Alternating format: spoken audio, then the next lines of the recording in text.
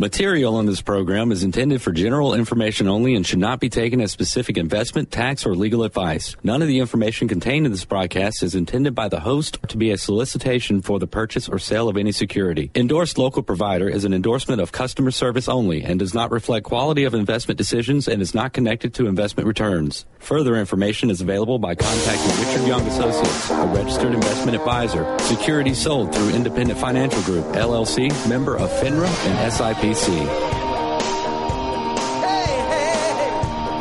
Welcome to Money MD, where the money doctors are in the house and giving out prescriptions for better financial health and making smart decisions for your money.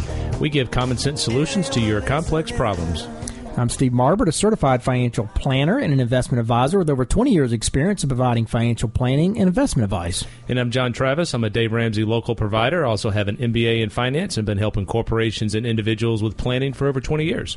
And I'm Gordon Leopard, financial advisor with Richard Young Associates. Good to be here today, guys. Yeah, it is. We have a good Saturday. It is. We have a great Saturday here. We're excited to have you listen to us today on our weekly radio show. We are right here every Saturday like today from 9 to 10 a.m. You can also go to our website, moneymd.net. We have a link in the top right-hand corner that you can stream us.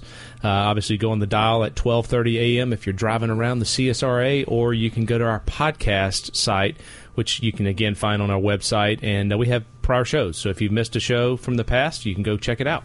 Exactly. Yeah, do check us on our website, moneymd.net, and link to us and email us your questions, too. We'd love to hear from you.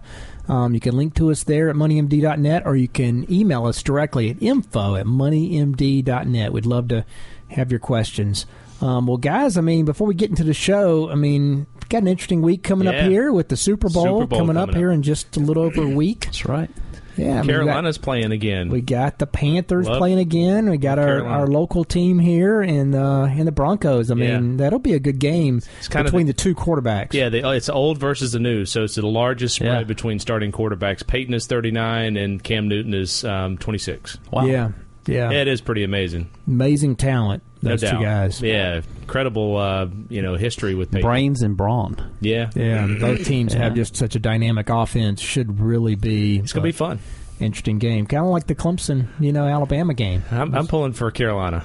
Are you? Yeah, I always pull for Carolina. Right? I am too. I'm pulling for. I'm pulling for this Carolina. Glad you're coming on the and right as side. always, I'm the outsider here, going for the old man, Peyton. Going for the Broncos. Have you seen what the line is? I haven't seen what the spread is. Gosh, I don't just know that. Yet. We'll see. I bet you Carolina's favored by a point or two. They have a great offense. Yeah, should be interesting. All right, but moving right along to finances, because there's a lot going on in the world of finances, right? The stock market is in a correction. Ouch. It's going up. It's going down. Yeah. It has gone up a little bit here recently, but still, it's been a tough market. And so we're going to talk about that a little bit. We're going to talk about the classic market timing mistake.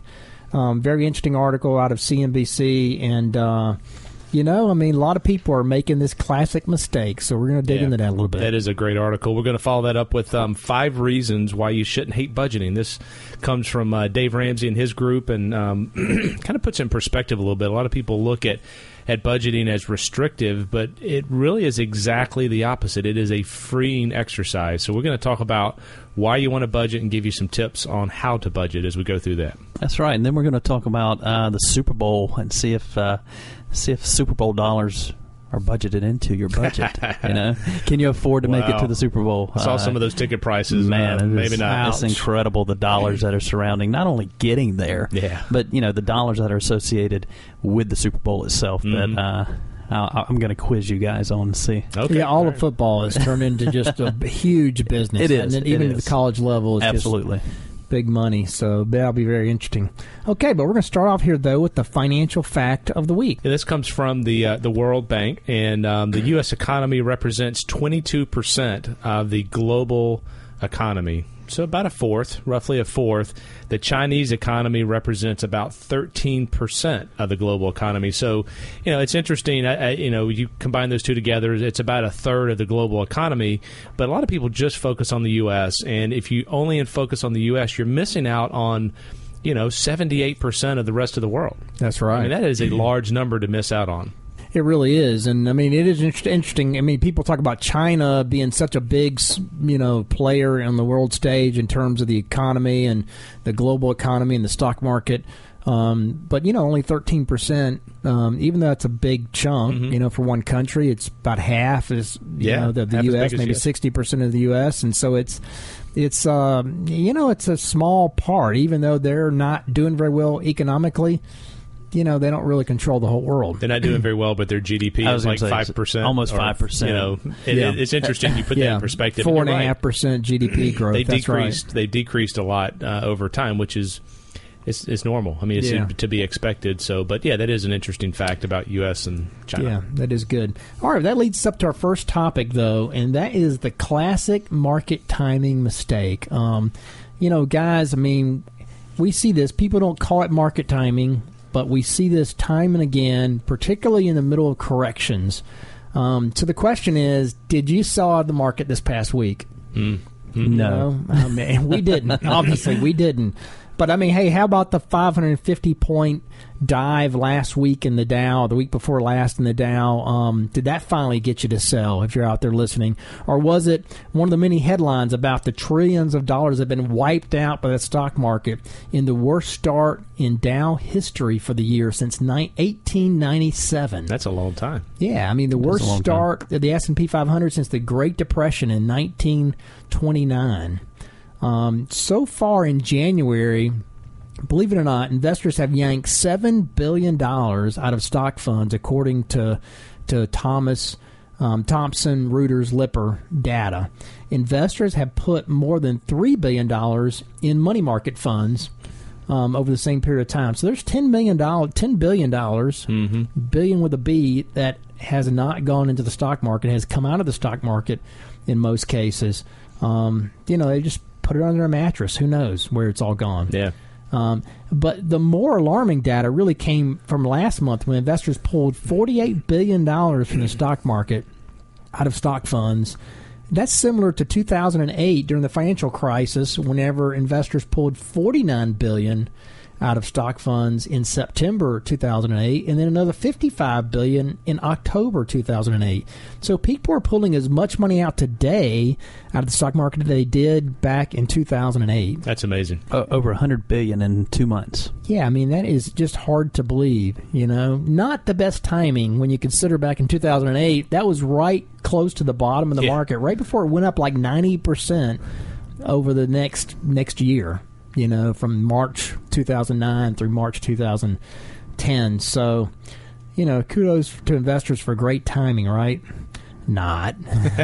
Maybe not. Yeah, I mean, here's the problem. If investor missed the 36% drop in the S&P in 2008, even worse, they bailed on the markets in the middle of the carnage. They probably also missed the 26% gain in the stock market in 2009. The next 3 good years that followed, I mean, they almost always get back in at higher prices. It never seems to work out. Yeah, in 2009, the first 2 months of the year, January, February, were down another 20%, in addition to the 40% from 2008, right? That's right. But even so, the S&P made 29% in 2009. That's right. So came all the way back. Yeah, you can't time this stuff. And in 2011, investors pulled another $94 billion from stock funds, and in 2012, they pulled $129 billion.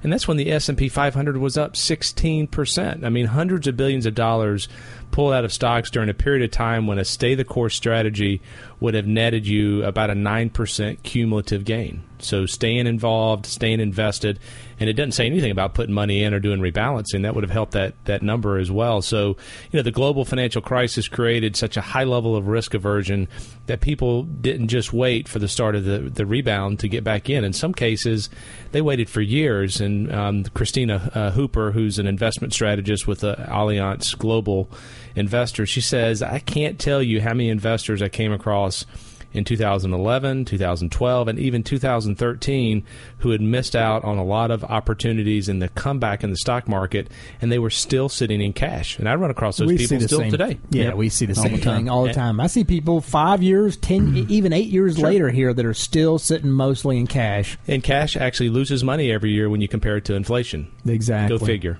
It does. Yeah, I mean, it's crazy. And, it's what Lipper's head of America's research team, they call the dilemma of the do-nothing investor. It's really more like the advantage of the do-nothing investor. More often than not, the do-nothing investor does better. It's a rocky ride, they say, but the do-nothing investor would have been fine and avoid all the headaches, referring to those who stayed invested in throughout the crash of 2008. The big issue is, what do you do when you go to cash? You have to be right twice, according to this guy, Mitch Goldberg, financial advisor and president of Dix Hills, New York-based Client First Strategy. First he says you have to be right about getting your timing correct when you sell, and if you're selling because it's your panic reaction to a down market, I think it's fair to say that you're probably going to be you're going to be part of the decision. That's going to be part of the decision you get wrong. The second part you have to get right, though, is your timing of your buy orders when you get back in the market. And if you're waiting for the perfect time to buy, you'll never pull the trigger. You're going to be wrong every time. And here's a key that many investors who plan to be smarter than everyone else, or the herd, they miss. Especially in markets like investors are faced last week with huge swings in the norm day to day, a move to cash could actually work against the investor to a great degree when there's more volatility in the market.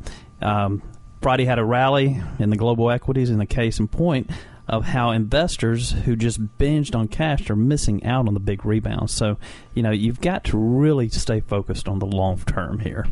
That's right. Okay, we'll continue this discussion when we come back from the break. But if you have questions, you can email us at info@moneymd.net, or you can give us a call at Richard Young Associates, 706-739-0725. You're listening to Money MD. We'll be right back after these messages.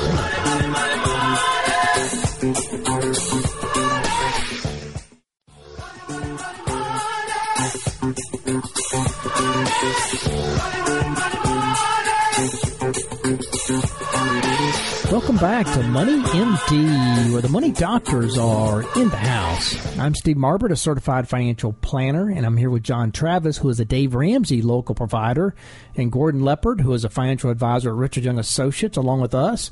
And we are continuing our discussion here before the break about the classic market timing mistake.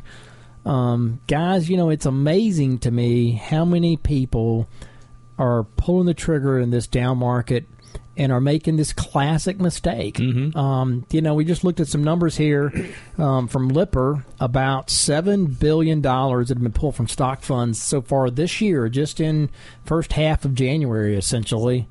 And, you look back at December and last month, $48 billion were pulled from stock funds.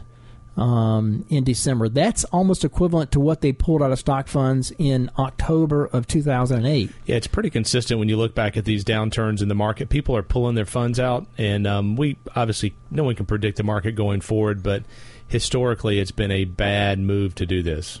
It has been a terrible move to do this. I mean, people pulled over $100 billion out of stock funds in close to the bottom of the market in 2008 and 2009, and then the market turned right around and made 29% in 2009. Mm-hmm. That was including the bad months. It made almost 90% from the bottom for the next 12 months. People make this classic mistake time and again, and they're doing it again. Mm-hmm. They're doing it this month. So that's why we're talking about it. That's what we're talking about. If you're out there listening, don't be part of this. Don't get caught in this classic trap. It's just classic. Alliance Global Investors, research company here, they provided a good example of just how much investors can lose out by missing just a few days. Their economic research team looked at a period from 1973 through the end of 2014, comparing 4 different approaches to investing in the U.S. stock market. Investors who miss the 3 biggest days each year see their gains almost totally wiped out just by trying to time it and miss the 3 biggest days, which is what the classic market time mistake results in, because you pull out right before the market starts up and has the big recovery. In the first approach, $100 is invested on the very first day of the year, and then another $100 added at the start of each year on January 1st thereafter. And they do that for 40 years here, 4 decades. Only putting just $100 a year in, the total after 4 decades was they ended up with $52,251. So you're saying you put $4,000 in and got $52 back that's over the course of 40 years without doing anything? Exactly, over the course of 40 years. That's good math. You're exactly right. Impressive. Yeah, $100 a year is all you put in, and you get $52,000 back. And that's just January 1st, just a stupid, just first day of the year. Boom. No timing involved. The next one, though, the market timing approach, an investor put the same $100 in at the start of each year, but he missed the top 3 days because he's looking for the bottom, and then the market bounces up, and you get in late, and you miss those big recovery days. So maybe he misses the top 3 days. His total return was only $2,953. Wow. Ouch. I mean, so if that's the gain that you're talking about here, he missed almost all of the gain. Now, you made almost nothing compared to the previous approach of just doing it on January 1st. That's horrible. And then only slightly better was the return from the investor with investing $100 on the perfect day each year. This is this is amazing here. It is amazing. At the lowest index day of the year, they put in their $100, best day of the year to invest. They added $100 on that lowest day each year for 40 years. That approach netted a total of $54,355. It was only 4% better than putting it on the first day of the year. So what you're saying is their crystal ball was fully charged every single year, and they got it right every single year for 40 years. Yep. Boom, right. 40 years, and it only got them like an extra couple $1,000. Wow. I mean, it was like, why bother? And that's if you had a perfect crystal ball. Exactly. So, I mean, the problem is we can never predict when the best days will occur. So we have to stay fully invested all the time to experience them. Most days in any given year, both positive and negative, will typically produce a net zero, flat performance. It's those big days, either up or down, which make all the difference, and that's where most of the gain comes from, those big days in the year. So if you're not in there all year to get your share of those big days, you're missing out. Yeah, the key problem we see when investors go to cash has a lot to do with really procrastination. I mean, they think about getting back into the market in a conceptual way, but when it comes down to it, they usually don't get in until the market is a lot higher because, quite frankly, they're just not comfortable until the market is higher and the economy feels good. And, and if the stock market bounces and rips higher, they say to themselves, well, I could have gotten in lower, so now I'll wait for another pullback.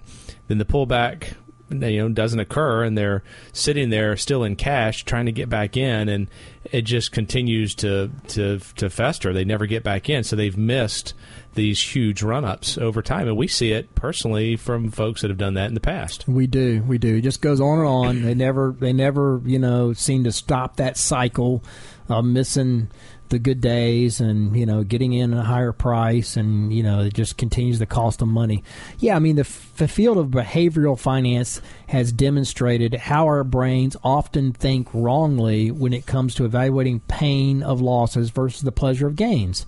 The market has historically paid investors a premium over cash and bonds precisely because it requires investors to endure times of volatility. Without volatility, we'd have no reason to expect higher long-term gains. And the psychology of panic is easy to understand. Sell-offs are by nature disorderly. They create the contagion of fear, and investors believe that when stocks go down 10% in value, there's something the market knows that they don't know. The truth is it's not. I mean, people don't know exactly why the market goes up or down, and so you have to stay in there and just avoid that mentality. Yeah, that's right, Steve. And in reality, it's just a herd, and herding in this case can be dangerous. It can be dangerous for most investors. There's always a good case to be made for rebalancing from stocks that have run up a lot into stocks that seem undervalued, and that's one thing that we talk about a lot here. Meyer said it's good to be greedy, like Berkshire Hathaway's chairman and CEO Warren Buffett said, through stock rebalancing. I don't necessarily say if that's greed or if it's just a smart approach. Yeah, I think it's right. Just kind of keeping things balanced and keeping them on a consistent track as we move forward. Yeah, we don't have to succumb to the greed. Greed aspect. Is good, type philosophy of that movie. Was it Boiler Room or whatever it was? Anyway, yeah, Goldberg, this is this guy we talked about earlier as a financial advisor. He said that, retirees are naturally the most fearful, but it's the cash mentality rather than staying in equities that is the never-ending wealth destroyer pattern. And I agree with that. He says, you're now giving up on an asset class that historically has been the hedge against inflation. And sure, inflation is non-existent according to the headline statistics, but, if you pay for health insurance, if you're retired, which seniors, that's one of their bigger expense, they could easily be spending a big portion of their income on health care, and they're ground zero for the inflation pain. So inflation does exist in segments, and I think it's more so for retirees than it is for maybe the average person, even in a flat year like last year for inflation. There's a reason that the famed investors like Vanguard's group, Jack Bogle and Warren Buffett, sound like a broken record when they keep reiterating the stay the mantra course. Stay the course mantra. It's not just because they're millions and billions allow them to do so with comfort. I mean, though that helps, it's because they're right. Yeah. So, and you look at Dave Ramsey, he talks about the same strategy. Do some rebalancing, buy consistently. Susie Orman, Clark Howard. I mean, it's consistent when you look at the people that do education out there of how to invest. It's the people that are trying to sell you a product that try to scare you with the down markets. They're normal. Yeah, any professional worth their salt, they agree you need to stay in the market, not try to time it. You'll hurt yourself trying to time markets like this. Yep. You just need to be well diversified and allocated appropriately. All right, good topic, and that leads us up here to the question of the week. Yes, this question has to do with insurance, and should I buy a separate policy to cover a major illness like cancer? And, generally we recommend no. I mean, you have life insurance, you have health insurance. Those type of policies will cover what you need to from a major standpoint. So we don't recommend the cancer policies. There are accidental death policies. There are a million different little specific policies you can get. Yeah. But the chances of any one of those things happening are very, very small. You need to get a broad policy that covers it all. Right. Life insurance covers it all, no matter what the cause is. That's right. And medical insurance will cover cancer treatments and things like that. It's more of deductibles that you have to be concerned with. So all these small policies, no, they're a waste. Maybe a disability policy. A disability, if you're concerned about income. But those three pretty much cover the medical thing. That's right. Yeah, don't buy those specific cancer policies. Okay, that leads up to our break here, but if you have questions, you can email us at info@moneymd.net or give us a call, Richard Young Associates, 706-739-0725. You're listening to Money MD. We'll be right back after these messages and GNN News. Stay with us.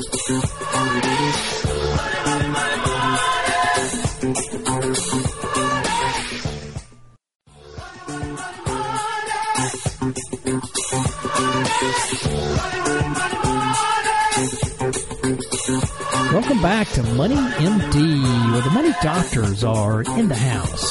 I'm Steve Marbert, a certified financial planner, and I'm here with John Travis, who is a Dave Ramsey local provider, and Gordon Leopard, who is a financial advisor at Richard Young Associates, along with us. And we're going to continue our topic here, leading off our segment here with a new topic, and that is the 5 reasons you shouldn't hate budgeting. It's a DaveRamsey.com article. Yep. Good stuff. Yeah, budgeting and fun in the same sentence usually don't occur. No, I think of fun as golf and cruises and budgeting. But budgeting allows you to do golf and cruises. That's the point, John. That's a good point. That's it. So budgeting is fun. Fun. Guys, about 32% of adults in the U.S. have a budget. Think about that.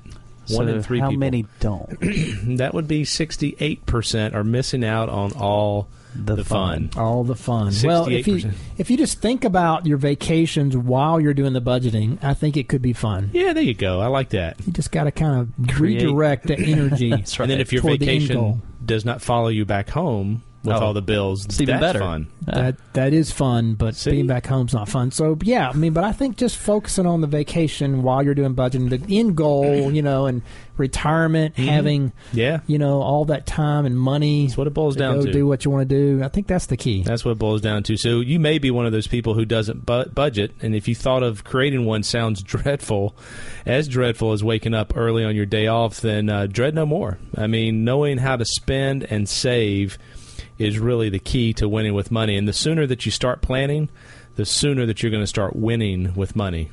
I'm going to repeat that. The sooner you start planning, the sooner you're going to start winning, because you have to plan to win. And John, some people, they see budget as just a bad word, and you use, I think, spending plan later on. The thing is, it's a guide. Yeah. It's not a bad word. That's right. Absolutely. So don't let those bad vibes of fear or being overwhelmed, prevent you from taking that first step. So here are 5 reasons why having a spending plan makes you feel on top of the world.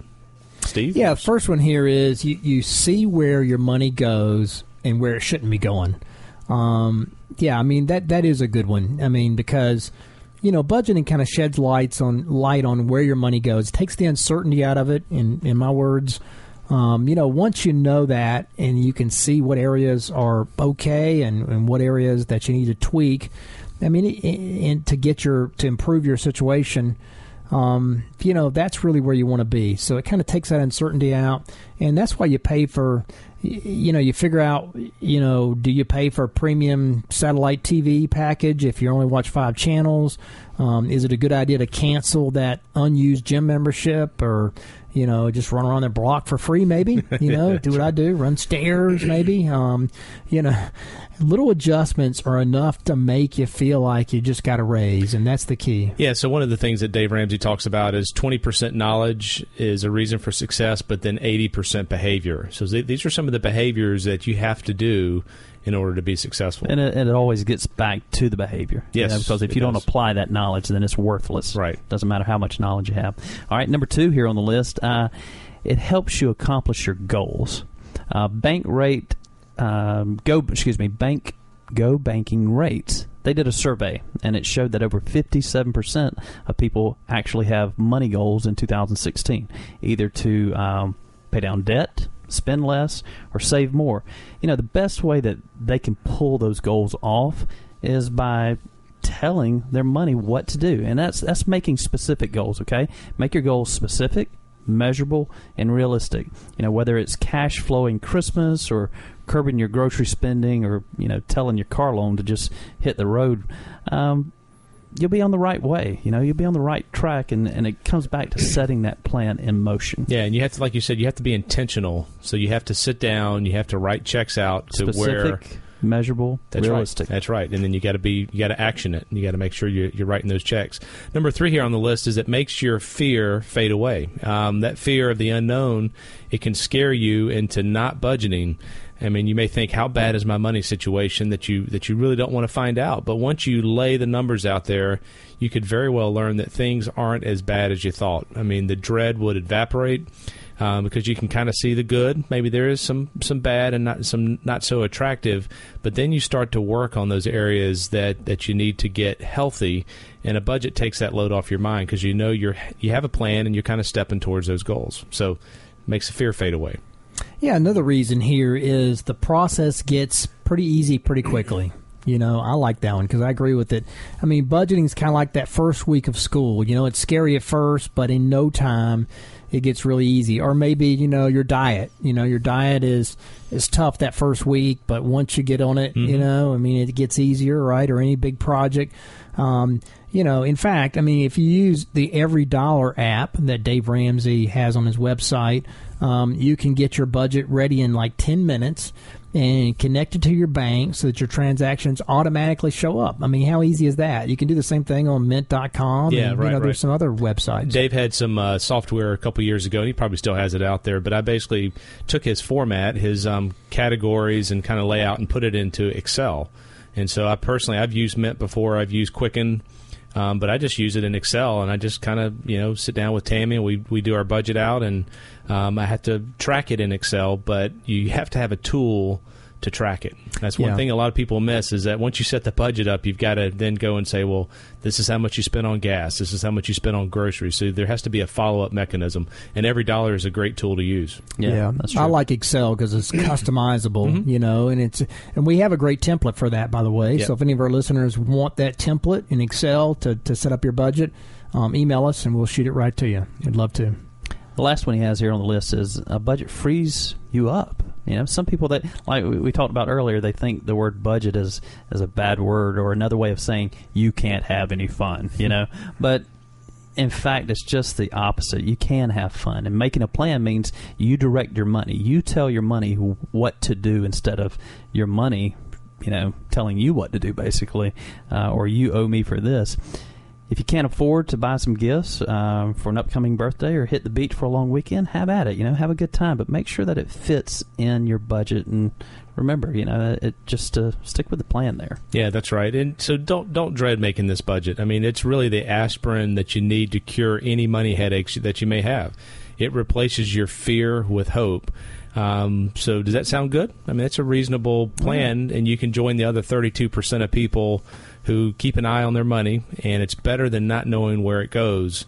And as Dave says in here, we're 100% sure of that. So, a third of people do budgets, 2/3 don't. So if you're not doing a budget, it doesn't have to be complicated. Keep it simple.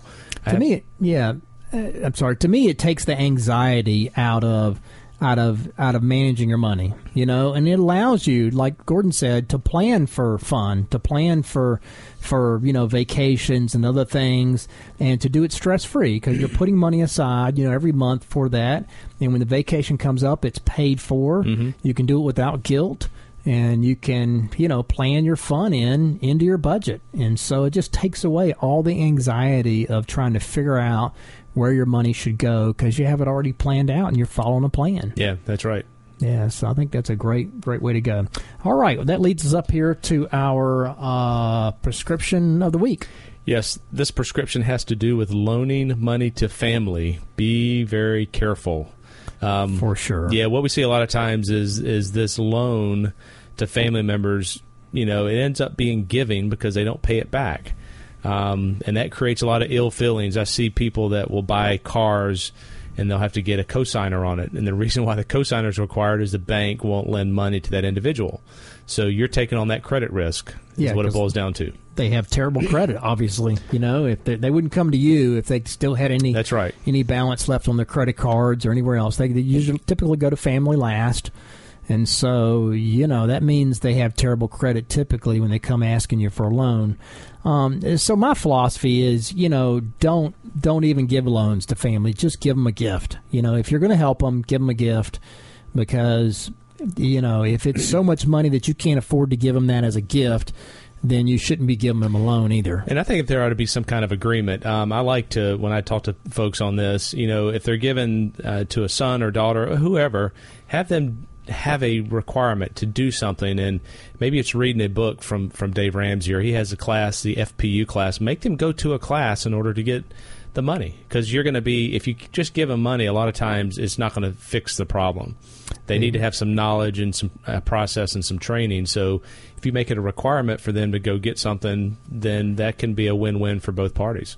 Yeah, exactly. Don't just give them food for a day. I mean, teach them to fish, that's right? And so, you definitely want to tie some strings to it. I think that's perfectly appropriate, and I think you want to try to make it a gift rather than a loan, because a loan just sets you up to ruin a relationship because they're not going to pay it back on time, and then you're going to be in the position of a lender, and you're going to be always the heavy. They're not going to want to be around you because every time it's going to come up in conversation. It's just going to be very awkward, at Thanksgiving and Christmas. Just doesn't feel the same. Turkey doesn't taste the same. It doesn't taste the same. Don't get in that situation. Either don't give them a loan at all. Just tell them you can't afford it, you can't do it, or give them a gift if you can afford to help them. Right. That's the bottom line. Okay, that leads up to our break here. But if you have questions, you can email us at info@moneymd.net or give us a call 706-739-0725. You're listening to Money MD. We'll be right back after these messages.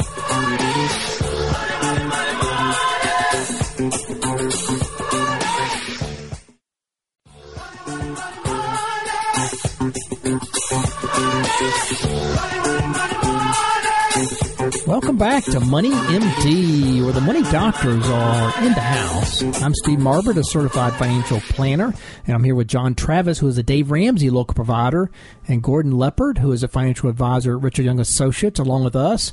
And we are, we're going to kind of take a break here and talk about politics a little bit, guys. A bonus topic here, and that is politics. Yeah, I mean, we got the elections, the is it Iowa caucus coming up here this coming week, right? And it's interesting. I mean, Trump didn't show up for the debate this week, and that's we'll see how that affects. We'll see how that affects. We'll see how all this turmoil affects, in Iowa and where that leads.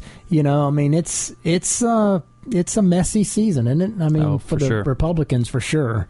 So it'll be interesting to see how this unfolds. It's going to unfold very quickly. You hear people talking about it.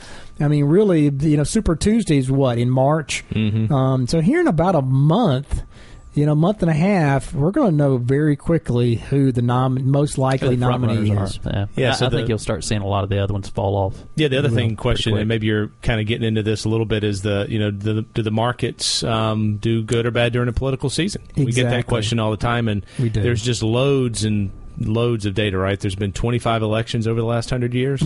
There has, yeah. I mean, that's the problem. The statisticians out there are like, that's not a lot. That's not a lot. Yeah, I mean, 25 elections over the last 100 years. You can't take 25 data points. I mean, think back over, and we talked about this last night at one of our client review meetings. Think back over the last, few election cycles, okay? I mean, 2012 was a really good year in the stock market. 2008 was a terrible year in the stock market. 2004 was a good year in the stock market. Mm-hmm. 2000 was a down year in the stock market, down about 10%, I believe. 1996 was a great year in the stock market, up about 20, I believe. 1992 was a decent year in the stock market. So what are you saying about 2016? Come on. That's the point, I mean, there are 2 down years in the last, dozen, half dozen or so. There's no correlation. There's no correlation. You cannot predict anything based on that. The statistics, you can look at the statistics and you'll come up with an answer. Sure. Because 2008 was so bad, it makes all of them look bad. Yeah. You take 25 years and you mix a 2008 in there, and it's probably going to look horrible. 2000 wasn't a real good year either, so it wasn't. You can't make decisions based on election years. Republican, Democrat, at the end of the day, it boils down to earnings of companies. That's right. You peel everything else back, and earnings of companies long-term will drive the market. Yeah, so don't worry about the election cycle. It has nothing to do with the stock market of any significance, okay? I mean, it's about the economy. Bonus tip from the money doctors today. There you go. Bonus tip. So that leads up to I was going to say, coming out of campaign and presidential season talk to the last football game of the year. I'm so glad Carolina made it. Just makes my heart warm to have a Carolina in the Super Steve, Bowl. I think it's just he likes to just say that it's Carolina. It's not a Clemson, it's a Carolina Panthers. You Gamecocks, y'all just kind of segue onto anybody, don't you? You're like a leech, you just latch on to anybody's back, just so you can. They didn't call them the Clemson Panthers, they called them the Carolina Panthers. So anybody with a little success, so you'll be trying to call the Clemson Gamecocks or something here, next year. The Alabama Gamecocks. This year, right. We'll see next year. Let's take a look at the dollar surrounding the Super Bowl, and it's it's crazy the money that's involved, not only on the NFL level, also the college football level. But here's some statistics and some different things surrounding the Super Bowl. Do you guys know how much a 30-second ad is going to cost this year for the Super Bowl? Is this a test? Yeah, this is quiz, $4 million. Right? Huh? 4. What do you think, Steve? I don't know. $2 million. All right. Just hit an all-time high of $5 million. Gosh. What? For a 30-second ad. It better be good. It better be really good. We got a local firm that has done that before, right? Well, they're doing it this year. Are they really? Tax Slayer. No, okay. Well, there's another local group that's doing one this year. Who's that? It's crazy. SunTrust? Okay. Wow. Yeah. I don't see how it could possibly pay off for a company, but I mean, maybe they can. Have you ever heard of the company GoDaddy? Yeah, for sure. Okay, well, that's why it was on the Super Bowl a couple years ago with some pretty interesting ads. Yeah, right. Hey, let's take it down to the field for just a second. Guess what? The players are getting bonused. The winning team. What winning team player might get bonused for that game? Gosh, what do you think? $100,000. What do you think, Steve? You to my each player? Yeah, each player. Yeah, I don't know, a couple 100,000. Okay, it's right at 100,000 Okay. Per winning team player. That's and pocket then, changes. Yeah, about half that. Well, that's just for one game, though, Yeah. you know? This is on top of their other salary. And then half of that, basically, for the losing team. The losers. Yeah, the losers, right. Right, okay. Well, you know, Peyton Manning and the Denver Broncos, they celebrated an upset, you know, over Tom Brady and the Patriots. And the Carolina Panthers, they clinched their spot in the league championship for the first time in 11 years. Spirits may have been deflated after fans found out just how much it would actually cost to go see the matchup live. For Super Bowl fans looking to travel to the Bay Area from either Denver or Charlotte on Saturday to watch the game, they're going to have to, and this is just for 2-night stay, attending the game and then departing on Monday, they're going to shell out over $7,000. Now, that doesn't count if they want to eat or drink while they're there. Oh, my goodness. You know, so over $7,000 just to go hang out for the weekend, Steve. Yeah, that's right. That's yeah. Does that include the ticket? I don't think that includes the ticket, does it? Yeah, it does. It does include Attend the game. Okay. Imagine how big of a HD TV you could buy for that. Yeah. You could watch it and have really, it for and then have the TV forever. There you go. Yeah, I mean, the average ticket resale price, according to, I guess it's StubHub or somebody here, you know, for the big game on the 7th is it was last Sunday, it was listed as $5,335. Wow. Just for one ticket, according to the search engine. That price went down slightly on Monday to $5,178. Wow. I mean, that tops last year's price of $4,271, and it's the highest average retail price recorded since they began tracking data back in 2011. So, man, that's just for one ticket. I mean, most people go to the games with a loved one or something. The only ticket 2. I think that could be more expensive than that would be the Masters. Yeah. Yeah, maybe so. Maybe so. Most Super Bowl tickets are only available resale. The NFL distributes them to the cities and the athletes and so forth. The face value of a ticket for Super Bowl 49, which was last year, was about $2,500. So it's really spiked up. I think the matchup is creating a lot of interest. Yeah, that and being in the Bay Area, Silicon Valley, money is just flowing like crazy all over the place. So, the Bay Area, they're incredibly wealthy around there right now. A lot of people that have money and they're interested in going, and so the cost really isn't as much an issue. So they're able to do it. Yeah, but they're used to it's cost of living out there is huge. Yeah, no kidding. Yeah, nearly a third of the ticket demand came from California before the championship teams had even been determined, according to StubHub. And that portion could remain high over the next week due to just the number of regional transplants in the Bay Area. That they say. So remember, it's the super hub for the likes of some of the world's largest technology companies. The Bay Area is a big draw. And obviously the second highest demand is North Carolina. They had 15-1 record, and people are hoping to go out there and see them make history. So there'll be I bet you there'll be quite a few people from North Carolina going out there. And whether you're traveling from Charlotte or Denver, flight prices are about the same. Yeah, right. From Denver is about $900. From Charlotte's about $950. So it really doesn't matter how close you are out there. They always, they line that stuff up. Yeah, well, in fact, airlines actually hiked their prices here the minute that the championship teams were announced. Yeah, so you're right. I don't know if it's still $900 anymore. It might be more now. So they went on. They, according to airfarewatchdog.com, they hiked the prices immediately. Yeah, and a lot of the hotels within a 2-mile radius, going for $600 a night. I wonder if that's like a Hampton Inn with breakfast. That probably is a cheap hotel. Maybe. That's usually within like 2 miles or so of the stadium. Some of the listings are as high as $10,000 for the weekend. Whew. So that's probably a nice flat or suite or something like that. It's amazing. Yeah. But hey. You could do this. If you're on a lower budget, you could wait, see what the weather does, because that always plays a factor. Some of the people that have tickets are trying to unload them there last minute. You might be able to pick one up the day before or day of. How about just watch it on HD TV in the comfort of your own home? That's right. Pause it.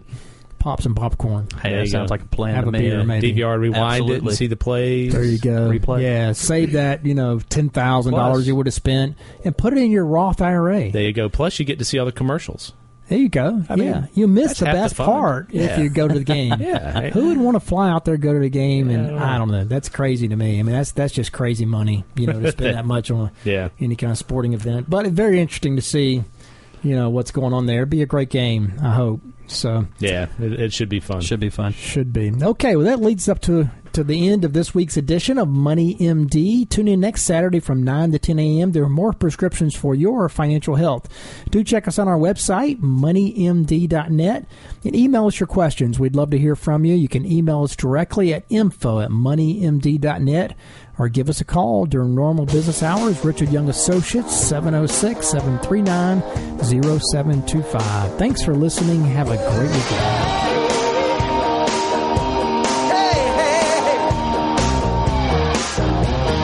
Ladies and gentlemen,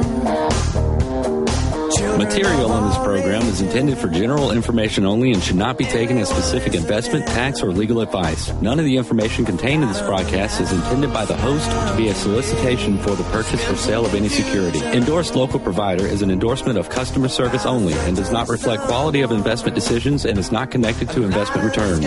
Further information is available by contacting Richard Young Associates, a registered investment advisor. Securities sold through Independent Financial Group, LLC, member of FINRA and SIPC.